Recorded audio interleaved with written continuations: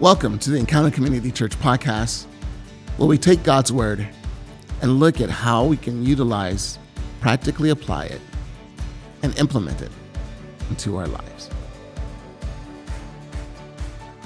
Welcome back to Encounter Community Church podcast. Again, my name is Ken Ballard Jr., and I'm the pastor here at Encounter Community Church. Just wanted to let you know that if you are listening to this podcast from our website, we are on Spotify as well as Apple Podcasts, Google Podcasts, and wherever else you can download podcasts. So just want to encourage you to go and subscribe to us there. And with that in mind, I just have 4 words to say. It's freaking hot, y'all. It is crazy. Here in Torrance, California, I'm not sure where you are when you're listening to this, but, last week or this weekend was crazy hot, and it's still hot right now.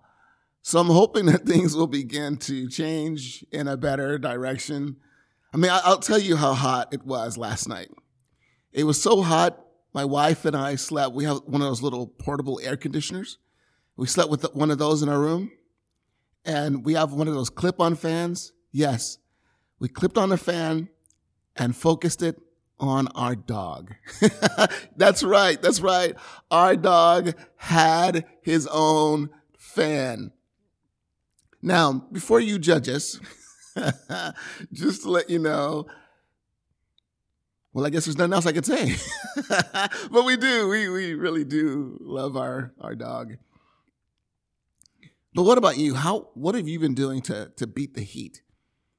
I was reading yesterday, a notification popped up on my phone. I have the Newsbreak app, and it said yesterday 14,000 people in LA County had their lights go out, had their electricity go out in the middle of the day, in the hot afternoon day, where in some places the temperature was over 3 digits. 3 digits, y'all. 3 digits. That's like hell hot. 3 digits. And in some places, they lost their electricity. So I prayed, I just prayed that, for those that were gone without electricity, that none of them were elderly, that their lives were put at risk because they didn't have a means to cool themselves. But that heat yesterday was no joke, and it's no joke today. But I do hope that you're staying cool wherever it is that you are. And again, I just wanted to take this time out to say thank you so much for being a part of the podcast. Thank you for being a part of our podcast audience, for allowing us the opportunity to be able to spend some time with you. Oh, for those of you that may be wondering, how did the appointment go? How did the meeting go with Eve Berg, who is the Torrance Chief of Police? I'm telling you, it went really well. We laid out some really challenging questions for her and for her staff, because she didn't come by herself. She brought her staff with her. And I'll tell you this was really cool. When she walked in, her chief of community relations, African-American guy, her chief of media relations, Latino. So it was just really neat to see, even when she walked in, there was already diversity there. Why is that important? Because if your staff is diverse, then you are also looking at how do you make sure that your police department as a whole is working through diversity. And I'll tell you now, it wasn't like, I don't believe that she came and said, okay, I'm going to meet with these pastors. So, hey, let me make sure I take this one black guy and, let me grab a Latino guy so we can break. I don't think that that's what happened. I think that was just her staff. And those guys were in those roles. So it's really great to see here in our city that you already see diversity in that way. And so we did. We asked some very pointed questions. We asked about their policy when it comes to utilizing force. What is their policy for that? And the great thing, it's online. You can go to the Torrance Police Department website and you can read their policy for handling force. How do they do that? So they were really, really open. They were also very open in saying that as Torrance, there's still some work to do in the area of reform. We also asked questions about what do you do when you have an officer that is accused of doing something racially? How do you handle that? She talked to us about that process. And what we're looking forward to is, as we left that meeting, it was really great. I made it a point, and the other pastor that was there, we made it a point that, hey, this is not going to be a combative situation. We have these questions. They're really, really challenging questions, but these are questions that really need to be asked. And they were actually really welcoming to those questions. They were great because we had something to kind of guide the conversation by. And also the thing that made this really great, or this process really great, was just, like I said, just the openness. And she was really candid. She's like, you know what, we have some great officers. And, there's a possibility with a force our size that there may be officers that we will have to deal with. And if that becomes a situation, we will deal with it. And here's how we'll deal with it. And it was like I said, it was really great conversation. And we're hoping that from this, we'll continue to build a relationship with the Torrance Police Department, as well as with our South Bay pastors community, with our network of pastors that we have here, a majority of those pastors being from the Torrance, California area, and that in those relationships that we can continue to support one another and encourage one another, and hopefully build a relationship where if something does happen, that we'll be able, and we were given that permission, like, hey, if something does happen and we have questions, who can we call to talk about it? And they gave us a card. The guy that was in charge of community relations, gave us his card. You can call me. You can talk to me about it. So it was really great. It was really, really great. And we're looking at plans in the future of being able to bring more pastors in and connect and build those relationships. And we'll just see where it goes from there. But when we all walked away, it was really a positive conversation, really uplifting, really encouraging, really hopeful. And so I do have confidence in our police department that they're trying to do the best that they can to represent the diversity that is represented in our city. But that may not be the case with all police departments. So I think it's something that we need to continue to pray about. And here's the thing that I really want to encourage you to do is when it comes to this aspect of racial reconciliation, I think protesting is important. I think it is. I think it's important to be able to get out there, to make our voices heard, to say, hey, these are the steps that need to be taken for racial reconciliation.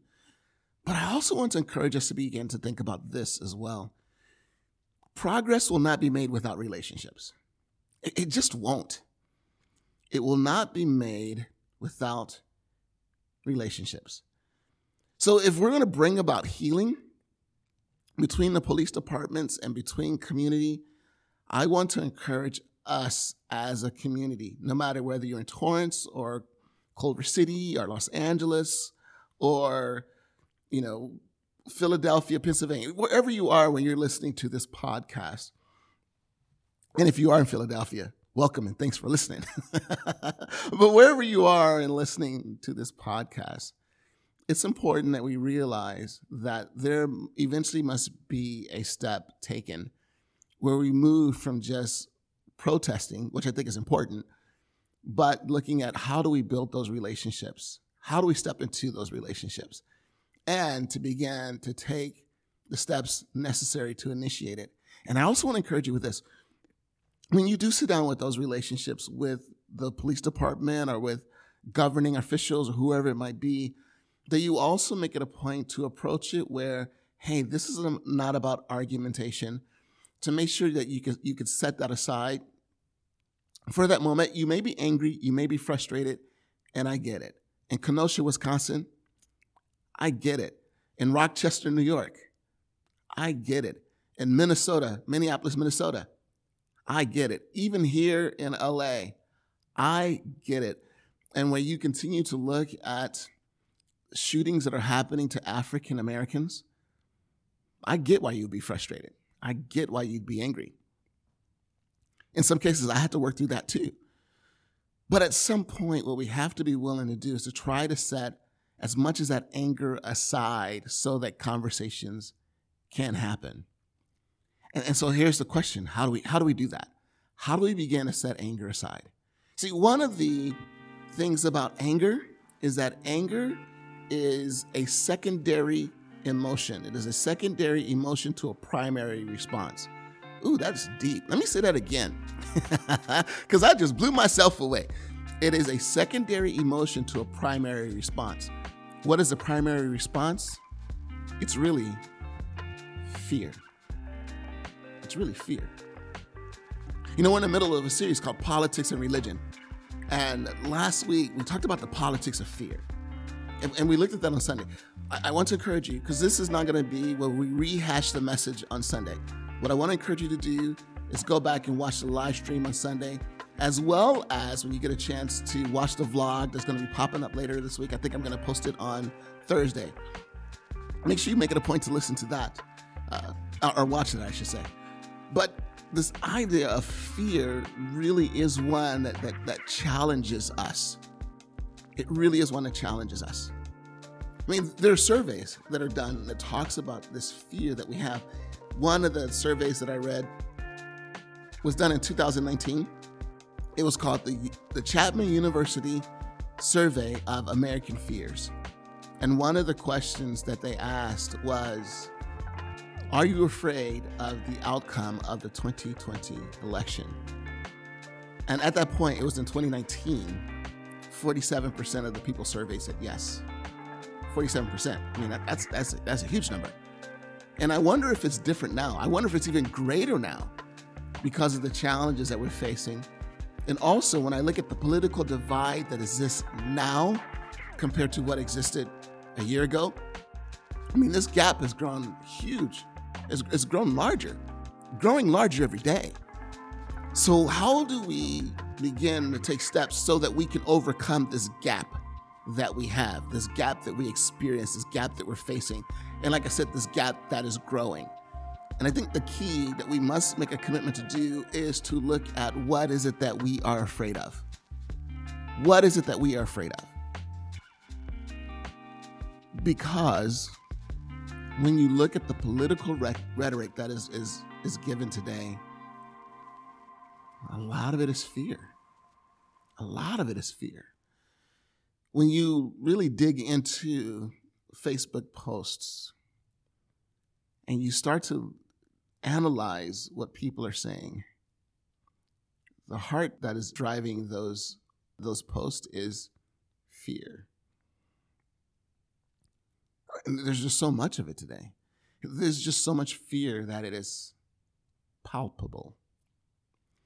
And so if that being the case, then why is it so important for us to deal with it? Why is it so important for us to deal with it? You know, in Matthew chapter 6, verses 25 through 33, this is what God says. And this is Jesus speaking himself. This is why I tell you not to worry about everyday life. Let's just stop right there. Not to worry about everyday life.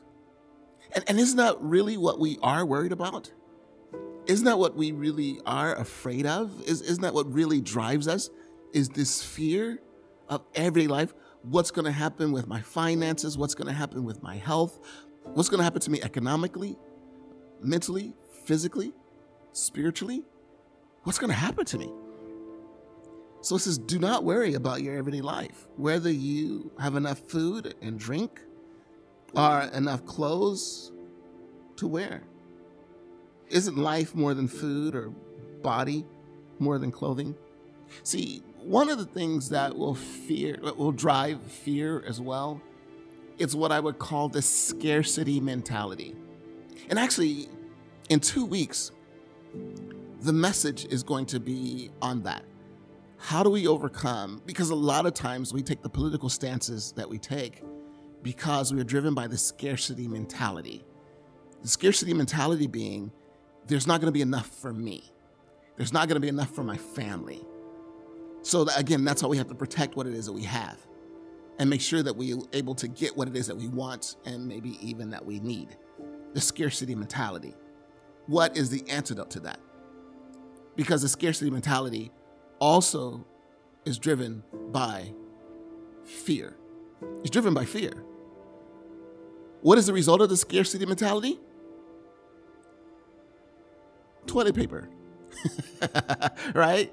I mean, we don't think about it as much now because thank you, Jesus. Hallelujah. Amen. Praise the Lord. We can walk into the store and we can get TP now. We can get TP now. But remember, just a few months ago, man, if we saw TP in the store, we get on the phone, we post, hey, they have TP at the CVS on Redondo Beach and Prairie. And people would be like, "Poof," and they would get there because TP was rare because of what? Scarcity. The scarcity mentality causes us to hoard, but is also driven by fear. And so I love this. Isn't life more than food and your body more than clothing? Look at the birds. They don't plant or harvest or store food in barns, for your heavenly Father feeds them. Aren't you more valuable to him than they are? Can all your worries add a single moment to your life? Can all your worries add a single moment to your life? Can all your worries make your life better? Can all your worries improve the quality of your life? And if anything, we know this is the exact opposite, isn't it? The more that we're driven by fear, the more that it affects us physiologically. Our heart rates go up, the adrenaline goes up. We sleep less, cancer rates go up, hypertension goes up. All of this is connected to fear. It's connected to fear. And why worry about your clothing? Look at the lilies of the field and how they grow. They don't work or make their clothing, yet Solomon in all his glory was not dressed as beautifully as they are. And if God cares so wonderfully for wild flowers that are here today and thrown into the fire tomorrow, he will certainly care for you. Why do you have so little faith?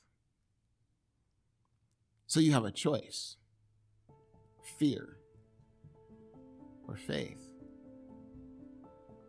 Fear or faith. And if you choose fear, here's what happens with fear. Fear keeps us focused on what can go wrong. Fear ignores solution. It ignores solution because of the desire to protect what it is that it has.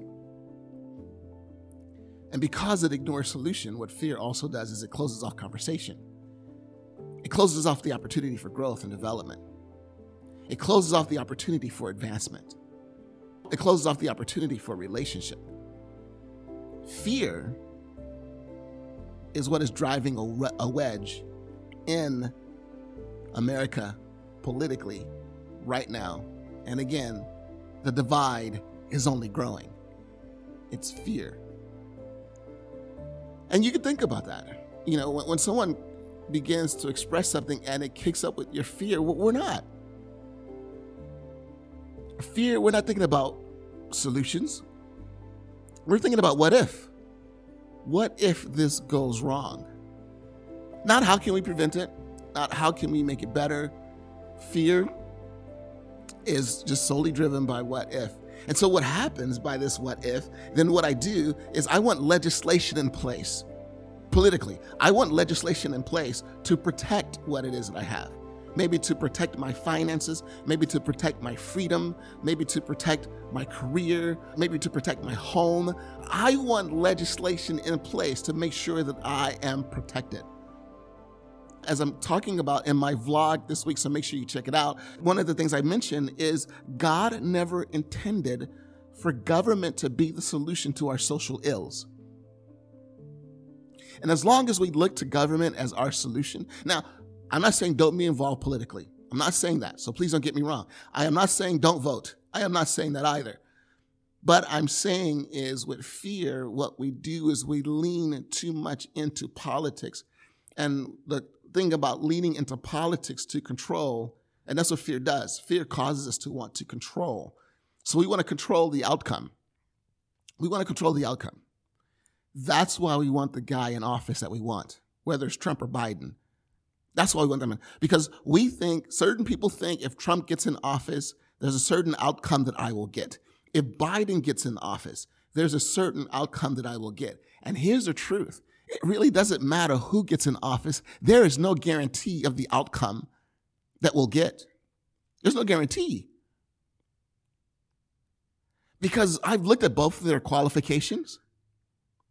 And the one thing I don't see is that they're God. Trump ain't G-O-D. Biden ain't J-E-S-U-S. Neither one of them are God. They're not. So even if we get the right one in place, the right one being whatever one we want in office, it still does not guarantee that we're going to get the outcome that we want to get. It still doesn't guarantee that the very things that we are afraid of happening will not happen because that person is in office. Because they're not. They're not God. So we cannot rely on politics and government for the solution. And they were never intended to be. So that's why Jesus says, why do you have so little faith? Where's your faith? Is your faith focused on him? Have you reached a point where your faith is greater than your fear? That's a question to ask. So don't worry about these things, saying, what will we eat? What will we drink? What will we wear? These things dominate the thoughts of unbelievers, but your heavenly Father already knows your needs. Seek the kingdom of heaven above all else and live righteously, and he will give you everything you need. So don't worry about tomorrow, for tomorrow will bring its own worries. Today's trouble is enough for today. So I added in verse 34. But I think that this is something so vital for us to take some time out and to look at. Don't worry. I don't know about you. I think it's Bob Marley. It's popping up in my head. Don't worry about a thing, right? 'Cause you know you're singing it. Every little thing is going to be all right. Everything is going to be all right. Whether they work out the way that I want them to or not. We must make sure that we don't fall into the stampede of fear. As I was preparing for today, one of the things that I saw was this thought of America as being stampeded by fear. Stampeded by fear. And as I said, in 2020, in November, there will be people who may have certain fears alleviated, and there will be others who will have certain fears amplified. But either way, as I said before, neither president or neither candidate will be the solution to our fears. It's so important that we truly learn to lean into him. That's why I do love what we are reminded in Psalm 23, where David says, the Lord is my shepherd. I have all that I need. He lets me rest in green meadows. He leads me beside peaceful streams. He renews my strength. He guides me along right paths, bringing honor to his name. I mean, just think about what David is saying there about his soul. He just simply saying, my soul is at rest. And again, when it comes to fear, it's so important for our soul to be at rest, even when everything around us is a mess.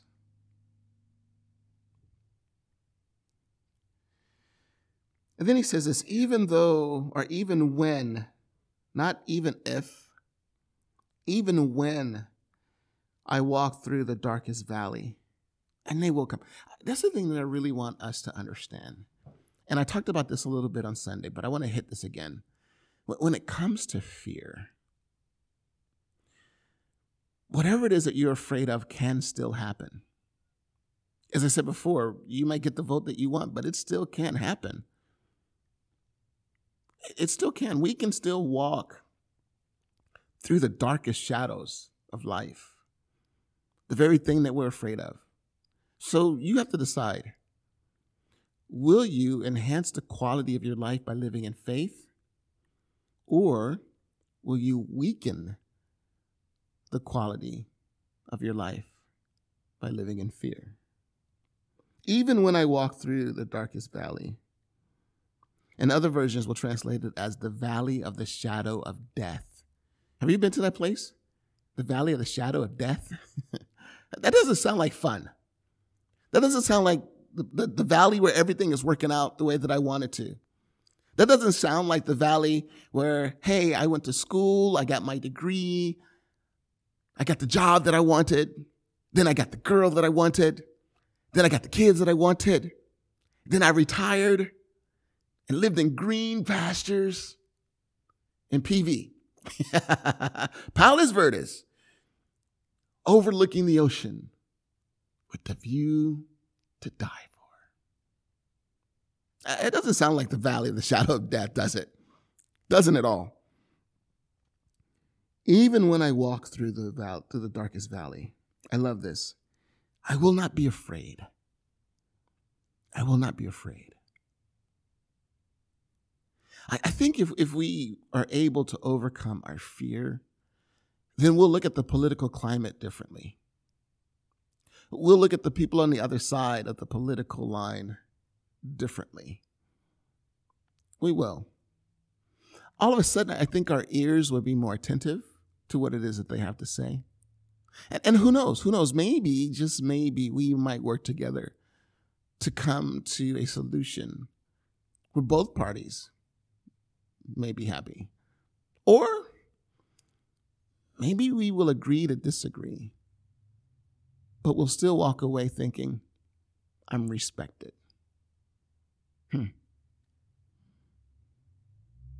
So even when I walk through the darkest valley, I will not be afraid, for you are close beside me. Oh, I love that. For you are close beside me. So I really want to challenge those of you who are listening to this, who are Christians. Because there's a mistake that I think we're making. And I'll be honest, I've been guilty of this too. And the mistake that we're making is that we're trying to control the outcome of our lives. If I can control the political climate of our country, then I can control the outcome of my life. And if I can control the outcome of my life, I can be happy.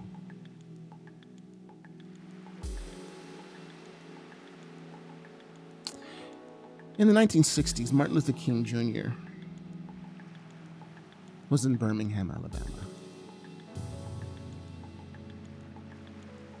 He was in the process of leading a march.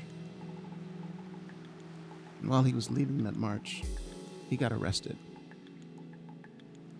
That march was for racial equality. And I think every single one of us would agree who's listening to this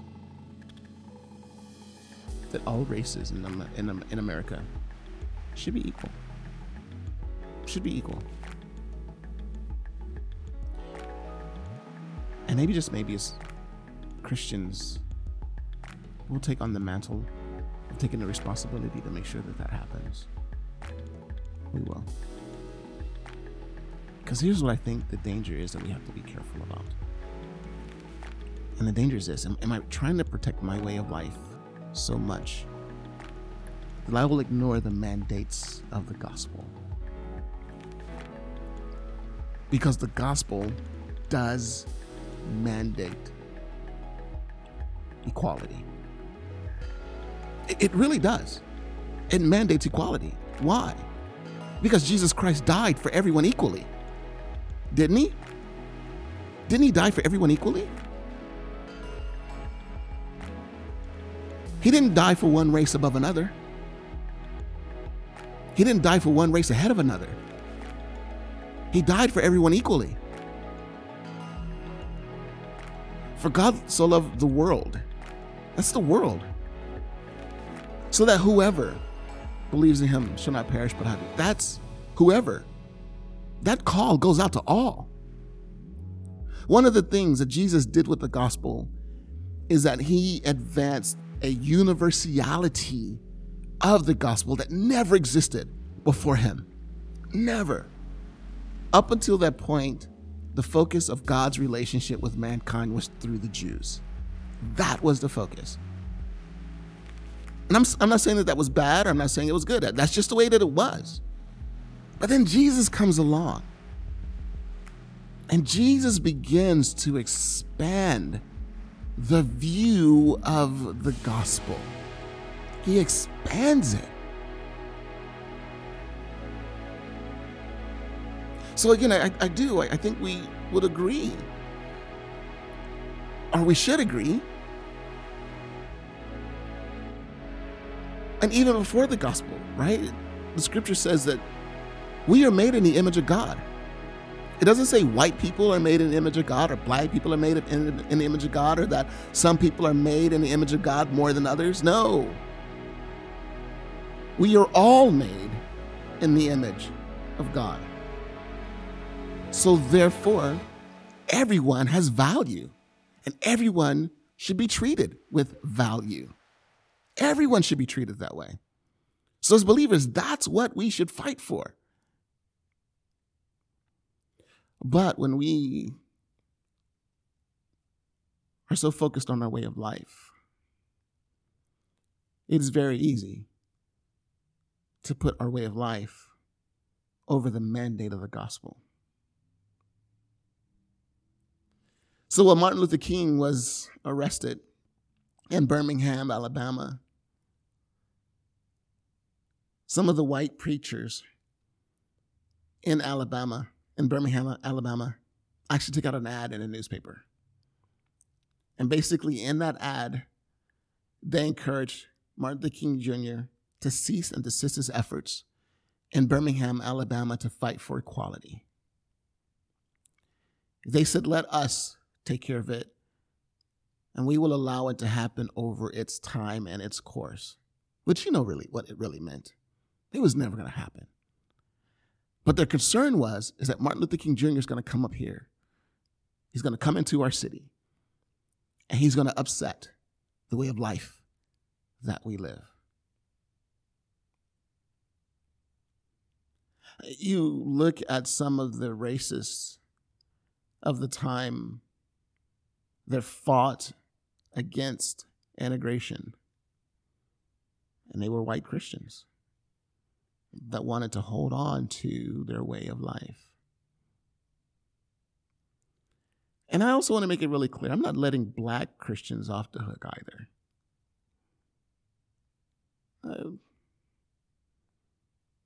One of the statements that I've heard some black Christians say is, I'm not going to forgive the white man until he ask for forgiveness for what he's done to me, for what he's done to us as a nation. That's not in the scriptures.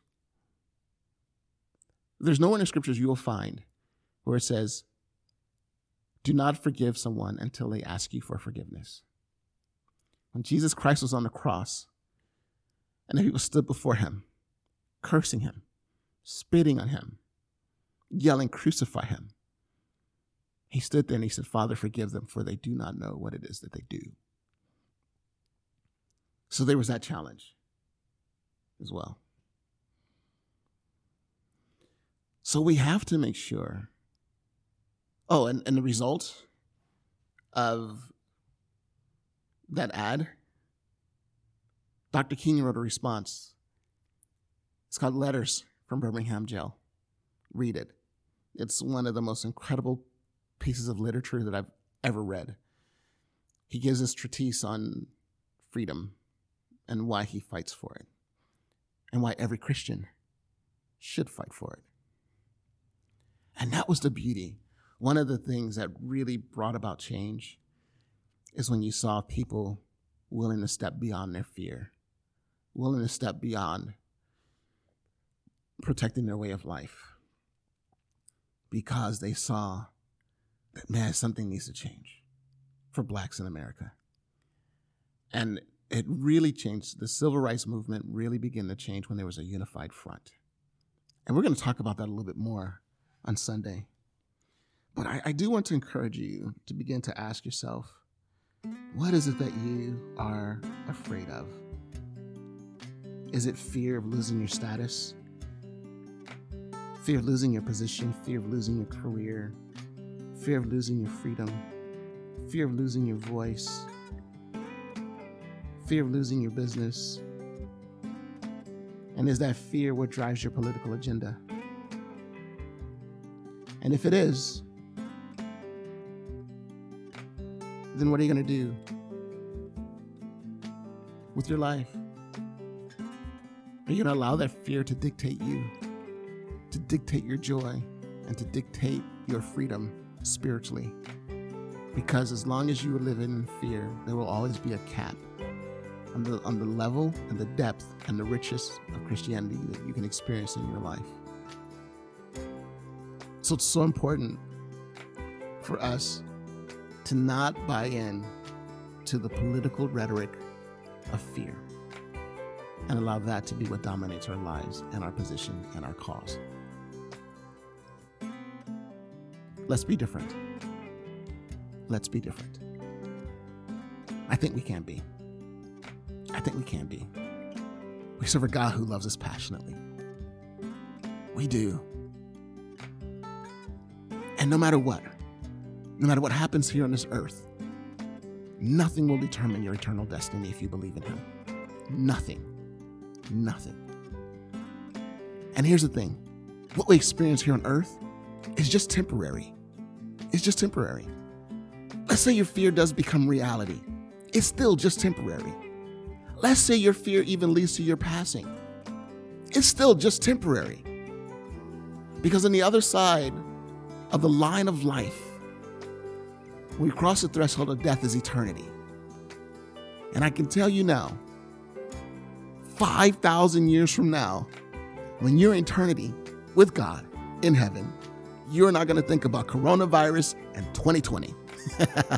You're not. So don't allow fear to dictate your life right now. So you have a choice. Fear, faith. Fear or love. Fear or compassion. Fear or generosity. You have a choice. And whatever it is that you choose will determine the quality of your life. Well, again, thank you so much for being a part of this podcast. I really do hope that this has been an encouragement to you. Just want to remind you real quickly that we are continuing our series on politics and religion. And this week we will dive into the power of unity and just how incredible unity can be. And how can we begin to bring about a unity that crosses this political divide So much so that what the world does, the world sees something different.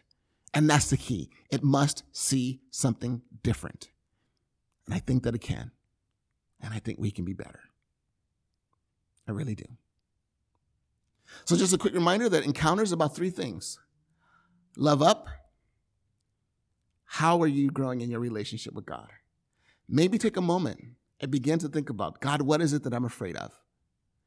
And begin to ask, God, have I allowed myself to lean on politics more than leaning on you? And if so, please forgive me. Where am I leaning? Then, not only that, love up, love out. How can you show love to your fellow man? How can you grow in that way? And that's why faith is so important. I cannot love the person that I'm afraid of. Not completely. Not the way that God calls me to. And love in. Take care of yourself. Grow. Figure out what it is that your fears are so that you can become the full you that God created you to be. Well, take care. God bless you. And we'll see you once again next week. Thank you so much for joining us for the Encounter Community Church podcast. Please take a moment to head over to whatever source you're listening to for the podcast to rate and review us. And also, if there are things that we can do well, please feel free to reach out and let us know what those are. If you'd like to continue to support Encounter and our efforts to make a difference in our community, then feel free to head over to our website, encountercommunity.church. Click the link that says online giving, and feel free to make a donation that will allow us to be able to make a difference in our community and also to be able to do podcasts and those kind of things such as this. And please subscribe today to our YouTube channel. Make sure you click the little bell for notification. That way when we post new things, you'll be notified of that. Same thing as well on our Facebook page. Head over to that and feel free to like us there. That way when we post new podcasts, new events, those elements, you will also know about those as well. Well, again, thank you so much.